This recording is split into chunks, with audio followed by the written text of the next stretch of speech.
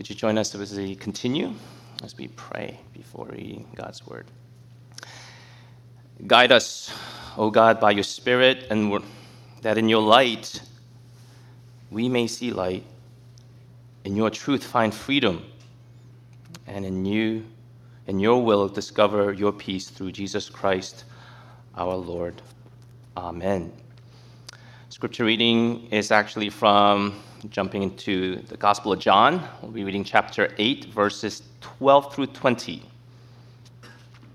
That's John chapter 8, verses 12 through 20. If you don't have a Bible with you, you can pick up a pew Bible and turn to page 840.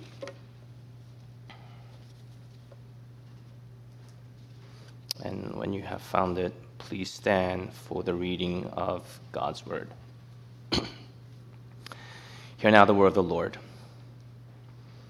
Again, Jesus spoke to them, saying, I am the light of the world. Whoever follows me will not walk in darkness, but will have the light of life. So the Pharisees said to him, You are bearing witness about yourself. Your testimony is not true. Jesus answered, Even if I do bear witness about myself, my testimony is true. For I know where I came from and where I am going. But you do not know where I come from or where I am going. You judge according to the flesh. I judge no one. Yet even if I do judge, my judgment is true. For it is not I alone who judge, but I and the Father who sent me. In your law, it is written that the testimony of two people is true. I am the one who bears witness about myself, and the Father who sent me bears witness about me. They said to him, therefore, where is your Father? And Jesus answered, You know neither me nor my Father. If you knew me, you would know my Father also. These words he spoke in the treasury as he taught in the temple, but no one arrested him because his hour had not yet come. This is the word of the Lord. Please be seated.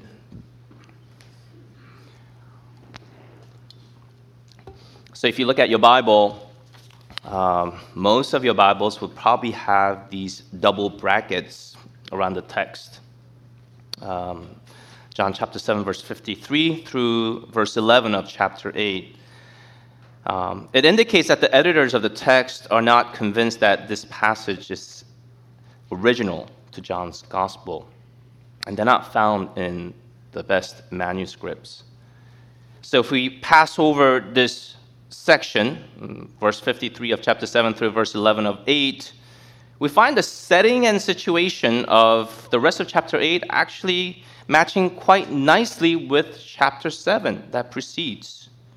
Both the setting and the situation continues at the temple, and now it's the last and great day of the Feast of the Tabernacle. The passage that I read starts with the word again, just to kind of let us know that this is happening in the context of the Feast of the Tabernacle. Now, Feast of the Tabernacle was a joyful celebration. Was a family time of sort, lasted a full week. And a Jew at that time would go to the top of their house, and they're typically flat houses, and they would build kind of a shackled tent of sort made of sticks and palm tree leaves. And you would sleep out there. Kind of like, closest thing would be like camping in your backyard today. Kids would go up there at night. Throughout the day and throughout the week, they'll eat different kind of food. And at night, they'll sleep there. And if they need to, they can come back home for different reasons. And during this time, the parents will be teaching their children about Exodus and how God let them out. And for 40 years, that the Israelites lived in these tents, in these tabernacles of sort, for 40 years. And all of this kind of coincided with the harvest Thanksgiving season where people were thanking the Lord for the abundance. Chapter 7 happens similar time context in the temple and continues here in the treasury of the temple. Now, if you enter the Temple Mount, you would first enter through the court of the Gentiles. And after that, Gentiles will no longer be able to get closer. And then you will move into the court of women. And that's where the treasury was. And that's where people came and gave offerings. During the Feast of the Tabernacle, there were two specific ceremonies that were significant as they remembered what God did during the Exodus. And the first significant ceremony was the water drawing ceremony, where they remembered and celebrated what God did in providing water in the wilderness. And Jesus said in chapter 7 that he would give anyone who believed in him living water. And a couple of chapters before, he spoke about living water when he met that woman. Now, it's in the kind of the last day of the Feast of the Tabernacle. There's another ceremony that's significant. Some Jewish literature indicates that at the last evening of the feast, the temple officials would gather up and set up these 4 large lamps in the temple court.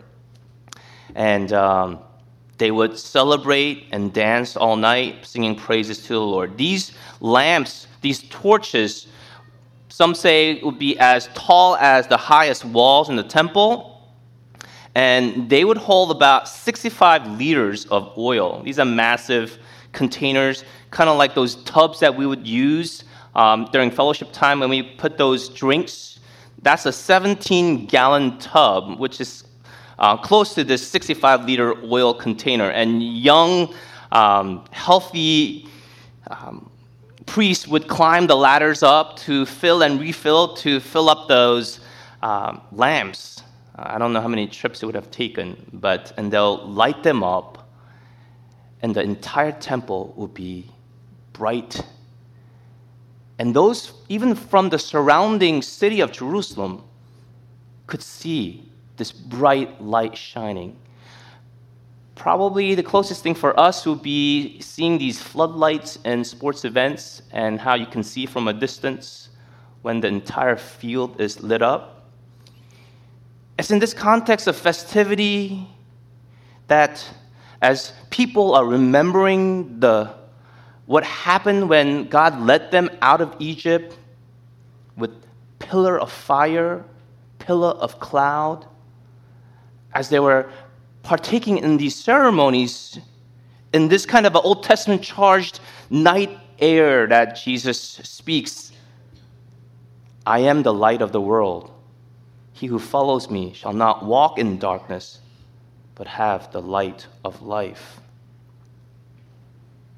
If you remember, the nation of Israel was brought out of the bondage of Egypt, and after the 10 plagues, finding themselves kind of stuck, trapped between the banks of the Red Sea with the Pharaoh and his chariots chasing after. They're doubting, they're grumbling, they're complaining, and they're still in disbelief. And it's in this context in Exodus 14, then the angel of God, who is going in front of the Israelite forces, moved and went behind them. A pillar of cloud moved from in front of them and stood behind them. It came between the Egyptian and the Israelite forces. There was cloud and darkness. It lit up the night, and neither group came near the other all night long. And the Lord protected the Israelites. And from this very moment, God continues to lead his people through the wilderness for the next 40 years until they reach the promised land with a cloud and a pillar of fire. All they had to do was just follow him, follow what they can see, whether cloud during the day, pillar of fire by night. When Jesus calls himself that he is the light of the world, and he uses the word I am, he's saying that he is God. And he's also saying, as Israelites are triggered to what they have witnessed, what their forefathers and mothers have, to follow him as their mothers and fathers follow the pillar. In no uncertain terms, The only way for them to leave their slavery from sin is to submit to this Jesus.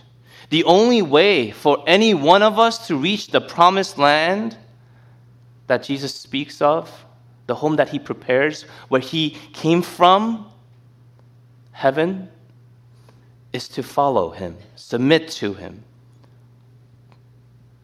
The only way to know where we are to walk, where to go, that will lead us to heaven, is to follow this Jesus.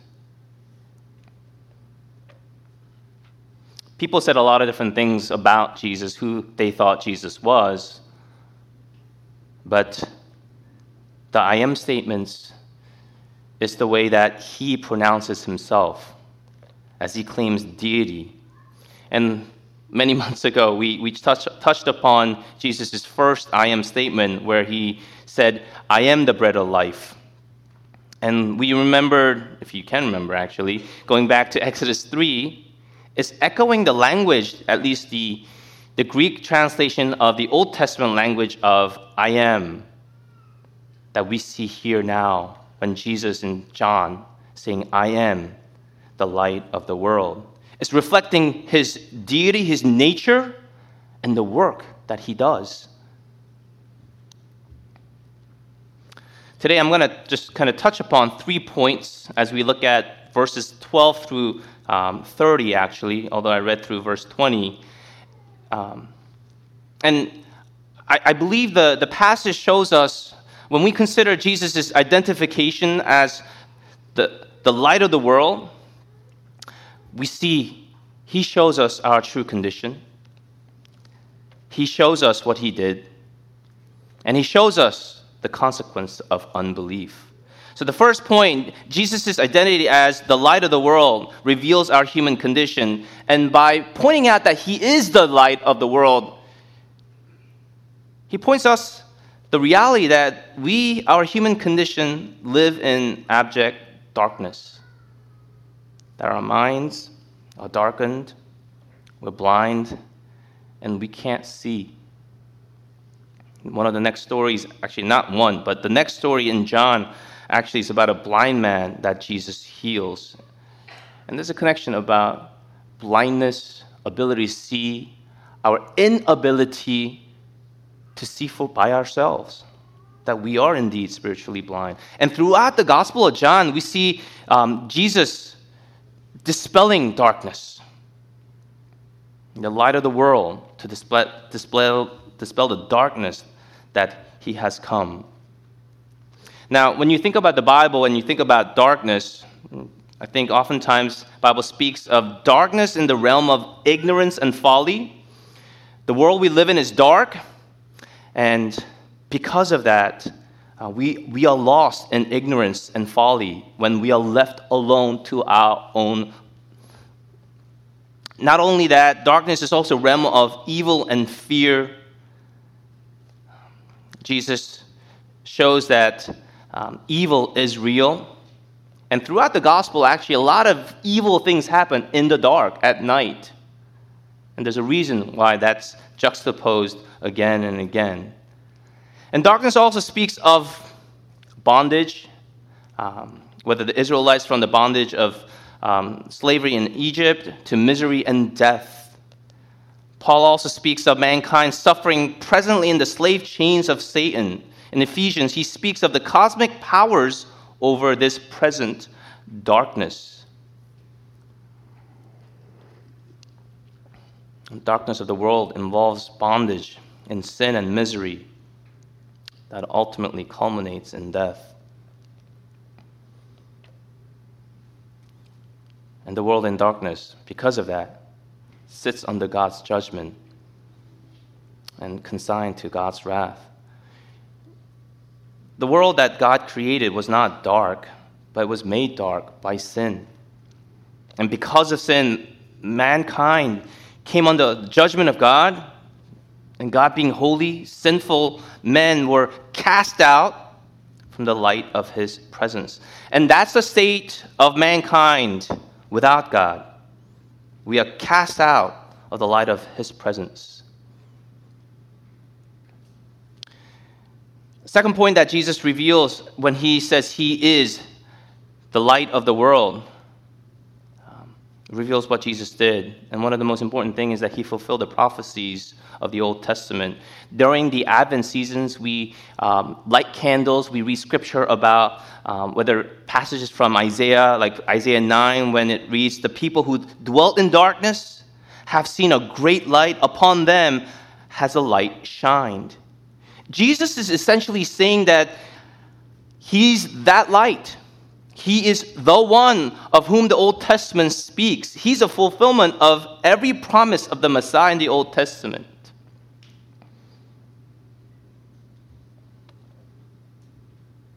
We often sing hymns, "The Lord is my light and my salvation." Psalmists praise and sing these words, "Your word is a lamp to my feet and a light to my path." Some 22 times throughout the book of John, light is referenced again and again. And the light of the world is clearly a messianic title for Jesus. Part of what the Feast of the Tabernacle, as they're remembering the pillar of light that led them through the wilderness, and we are remembering, people of God are remembering that he is that light. He is the one who led the people of God into the ways of salvation, into the ways of truth. And what are we to do? We are to follow Jesus as Israelites follow the cloud of fire. They trusted the cloud that led them, that protected them, and we are to follow Christ. That's what he's telling us to do. Because when we follow, then we will be relieved from our ignorance and folly, because he will be the one teaching us the truth. He's the one who protects us from the searing rays of God's wrath, because he's going to be the one who pays the penalty for sins on the cross. And the misery and the fear and the curse of death, no longer, because that's what he came to undo. To reach the promised land, we have to tread through this wicked world. But the glories of the heaven, the promised land, can only be reached when we trust him and live as his disciples. John Bunyan's Pilgrim's Progress is a great read, and I encourage you to pick up a copy. Now, when the cloud moved, Israelites moved. When the cloud settled, they camped. So as Christians now, we are to follow Jesus' words, his steps, all the way to the cross and to the empty tomb. Throughout the passage we read, in his dialogue between him and the Pharisees, essentially he's saying this, that he is the expert witness about heaven. He is the expert witness about God. He is the expert witness about the Father, because he's talking about his home that he left behind, where he used to live, where he will return. And he also speaks of another witness that backs him up. Now, the Pharisees don't recognize that, but he speaks of his Father who testifies of him. And God the Father testifies of God the Son through what John the Baptist said, through all the miracles that Jesus performed, and throughout all the scriptures of the old that he is fulfilling here through his life, death, and resurrection. Being the Son of God, Jesus and his claims are self-validating. Matthew Henry writes, He, referring to Jesus, is the light of the world, and it is the property of light to be self-evidencing. Jesus, not then, when he's interacting with the Pharisees, and not now, 2022, he does not subject himself to worldly standard of judgment. When Moses came before the burning bush, God didn't start with arguments to convince Moses. But what did he do? He burned with his divine light. And Moses knew where he was, who he was before. Imagine hearing someone like Pavarotti, or for youngins, BTS, sing and not knowing, you demand to see their musical credentials. Or imagine listening to someone like Albert Einstein or recently deceased Stephen Hawking talking about physics but demanding some sort of credentials, college transcript. Or someone demanding Michael Jordan or Stephen Curry, whatever, prove his right to talk about basketball. But far less should anyone stand before Jesus Christ and demand evidence to prove his divine teaching. Jesus validates himself, saying, "My testimony is true." And the third final point, Jesus' identity as the light of the world shows us the consequence of unbelief. Because if you don't believe, as the Gospel of John repeats again, you will die in your sins. In verse 24, as he's speaking to the Pharisees, he said, you will die in your sins unless what? Unless your sins are covered, basically, right? Unless your sins are dealt with, you will die in your sins. Unless you believe and trust in Jesus, what he has done substitutionally on the cross for your sins, you will die and you will receive the wrath of God. You see, Jesus came to fulfill the Passover, to be the Lamb of God who came to set his people free. Jesus came to fulfill the tabernacles. By tabernacling himself, John chapter 1 uses the same language.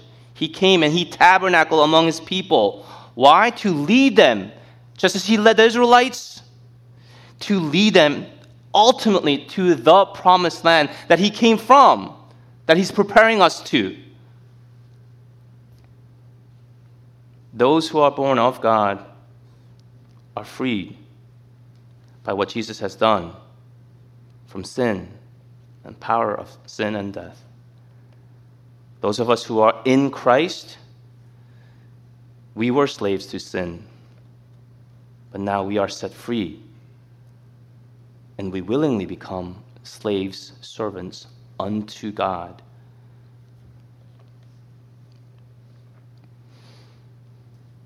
The liberated, born-again believers, what are we doing? We're making our ways through the wilderness.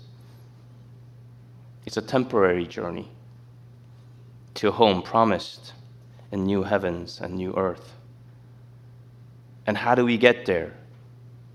Just as the Israelites followed the pillar of fire and cloud, we look to Jesus and we follow what he says, what he did, culminating to that cross, to the empty tomb.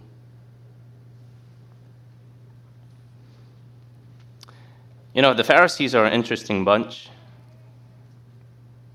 They were sure that the true Messiah that they are waiting for will agree with their point of view, whatever particular idea of salvation, their expectation.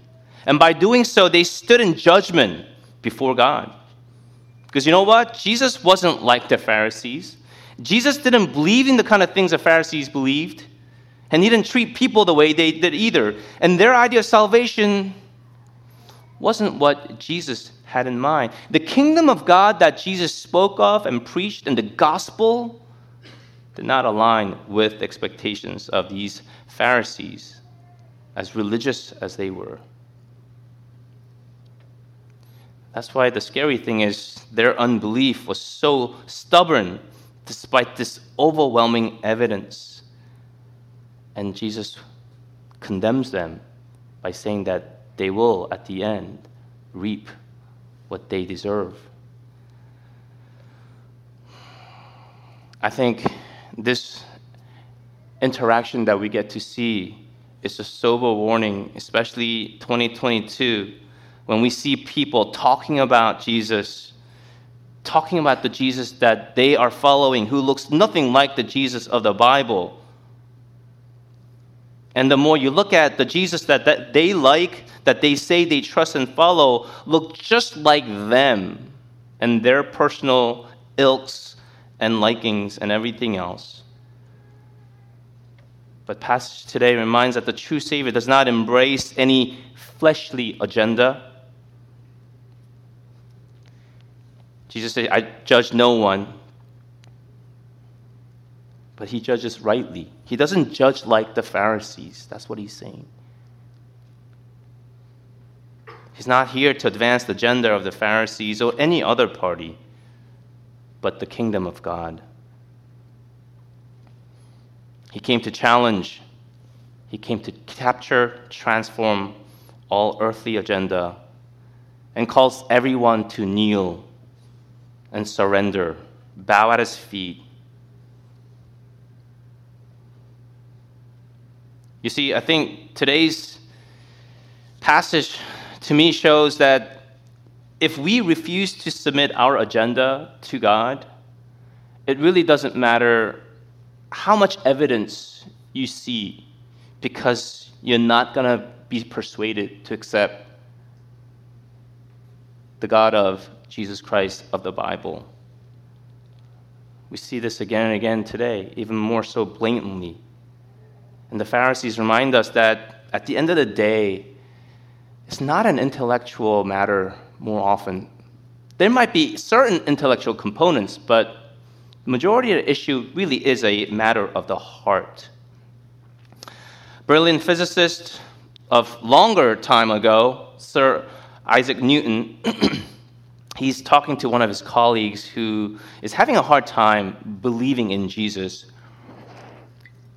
And he wrote, sometimes, this is him speaking to his colleague, sometimes I come into my study and in my absent-mindedness I attempt to light my candle when the extinguisher is over it. And I fumble about trying to light it and cannot. But when I remove the extinguisher, then I am able to light the candle. I am afraid the extinguisher in your case is the love of your sins. It is deliberate unbelief that is in you. Turn to God in repentance. Be prepared to let the Spirit of God reveal His truth to you. And it will be His joy to show the glory of the grace of God shining in the face of Jesus Christ. You see, what the Pharisees lacked, many people lack today, this willingness to stand in the light of Christ, repent from their sins, surrender in faith as Savior and Lord. C.S. Lewis, one of the famous essays that talks about this encounter between Jesus and the Pharisees, the essay is titled God in the Dock, and he's referring to the place where a defendant in the court of law stands in a legal proceeding. You see, the judge is sitting in the bench and the accused stands in the dock. And he's describing basically one of the main barriers of faith in Christ, which is what? Our lack of humility and an absence of the sense of sin that cries out for a Savior. They don't get that they are in darkness, totally depraved, in need of a Savior. And C.S. Lewis writes, the ancient man approached God, or even the gods, as the accused person approaches his judge. For the modern man, the role is reversed. He is a judge. God is in the dock. He is quite a kindly judge. If God should have a reasonable defense for being the God who permits war, poverty, and disease, He is ready to listen to it. The trial may even end in God's acquittal. But the important thing is that the man is on the bench and God in the dock. And this new arrangement that we see that Lewis speaks of, nothing new. Because thousands before, that's the very thing that the Pharisees did. And that's the very thing that we do if we're not careful. Jesus is the Lord of glory. He's not a beggar in the courtroom for our minds. To insist that Jesus stand trial before our reason and our sensibility, this Jesus won't accept. And this is what Jesus is trying to get at to these Pharisees who are full of themselves. He comes as Lord. And sure, we come with our doubts, our questions and concerns. And he is kind. He is compassionate to answer, but he still demands our knees to go down and submit and worship him. Any truly reverent, serious endeavor to consider the evidence for Christ will lead to accept Christ as Savior and Lord. If you're determined to play the role of jury, remember, the jurors are required to form fair judgments on the basis of clear testimony. And God gives us clear testimony of his holy scriptures, which point conclusively to Jesus Christ as God who came to save. Jesus fulfilled scores of prophecies about his life, about his death, and his resurrection. God is not in the dark. We're not his judge. How dare these religious leaders place themselves in the judge's seat, not realizing that they will stand before the judge himself. The Lord invites us to repent and believe in Jesus, for he is the light of the world. Let us pray.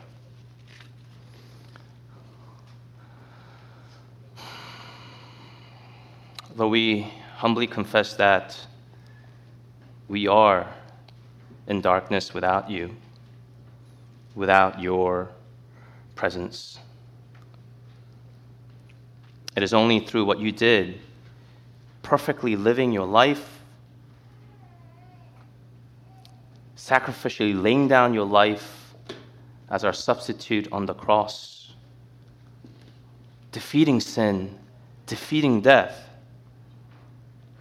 And God, you say clearly that if we do not believe and trust what you did through your Son, Jesus, the consequence is eternal damnation. Lord, have mercy on our soul. I invite you to take this time now to examine your heart. For those of you who say, I need more evidence, really, what more do you think will lead you to convince you to bow your knees? And for those of us who say we are following, how might have we gone astray? How is the Lord inviting you to come to the cross again and say, die to yourself?